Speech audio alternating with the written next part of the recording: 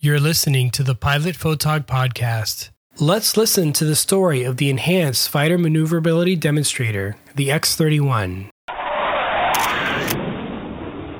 Part of the NASA technology demonstrators, the X-31 was designed to test thrust vectoring technology by using a delta wing, canards, and vectored thrust from the engine. Designed and built by Rockwell and Messerschmitt Buk & Blohm, or MBB, the X-31 was part of a joint US and German project known as the Enhanced Fighter Maneuverability Program, or EFM. The goal of EFM was to use thrust vectoring and an advanced flight control system to provide enhanced control authority in pitch and yaw. This resulted in significantly more maneuverability than most conventional fighters. A couple of interesting specifications for the X-31. Its maximum speed was 782 knots, or Mach 1.28. And the engine was one General Electric F404 GE400 turbofan engine, which produced 71 kilonewtons of thrust. It's also the same engine found in the F-18 Super Hornet. Development. Although the X-31 was basically an all-new airframe design, it did borrow heavily both in design concepts and actual parts from other aircraft. For example, the front section is from an FA-18 Hornet, which includes the canopy, cockpit, and ejection seat. From the F-16, the landing gear, rudder pedals, nosewheel tires, and fuel pump. The leading-edge flap drivers from the F-16XL, the V-22's control surface actuators, the main landing gear wheels and brakes are from a Cessna Citation. For the canards, the B-1B Lancer's control vane spindles, and initially the emergency air start system from the F-20 Tiger Shark. The use of other airworthy parts was intentional, as this significantly reduced development time. Additionally, Rockwell developed a flyaway tooling concept to produce the X-31. Flyaway tooling is a process by which the tooling is used to create the assembly becomes part of the airframe, so that when the aircraft is completed, it flies away with its own tooling. Aside from vectored thrust, the X-31 made use of a delta wing paired with forward canards. This design concept had been used on the Saab Viggen and would also be seen on the Dassault Rafale, the Eurofighter Typhoon, and the Saab Gripen. The X-31's delta wing was actually a cranked arrow or double delta wing, such as those seen on the F-16XL and the Saab Draken before it. The computer-controlled canards assist with stability and increase maneuverability. Thrust vectoring is accomplished by using 3 paddles which direct the engine's exhaust. As part of the EFM program, 2 X-31s were built, with the first one flying in October of 1990. Performance and testing. The goal of the EFM program was to give the next generation of highly maneuverable fighters design information and concepts that could give them advantages in close combat. This was done by demonstrating maneuvers at high angles of attack and focusing on agile flight within the post-stall regime. To understand what the post-stall is, we need to review the angle of attack, or AOA.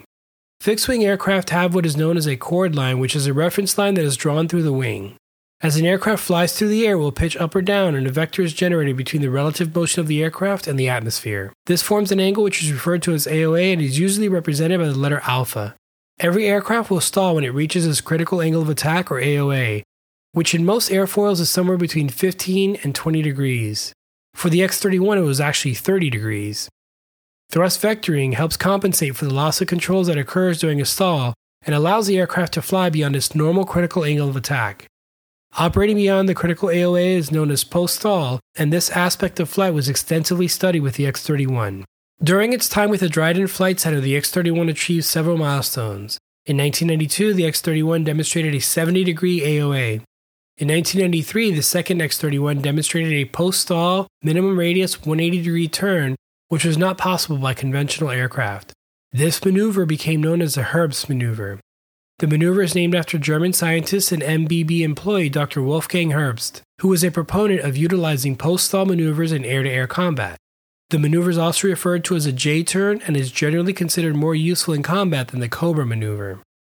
The X-31 also flew tactical maneuvers against an F-18 and other tactical aircraft, and in November of 1993, the aircraft reached a speed of Mach 1.28.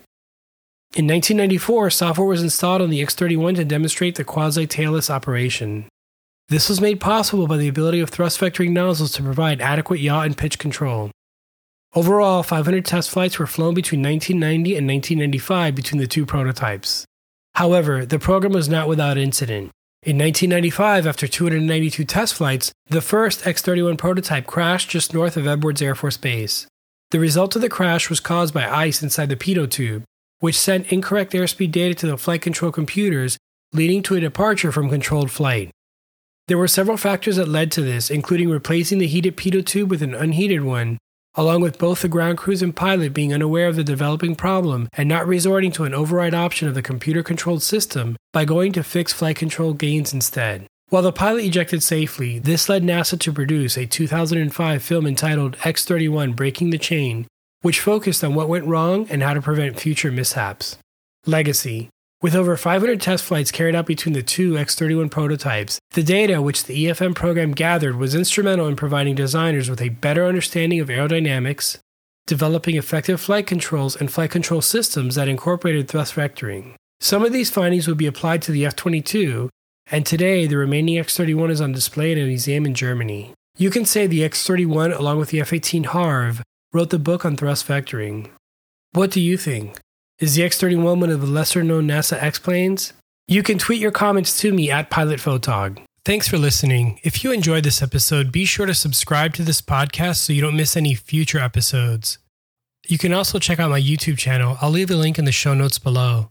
And lastly, you can find me on any social media platform at PilotPhotog. Be well, stay safe, and see you next time.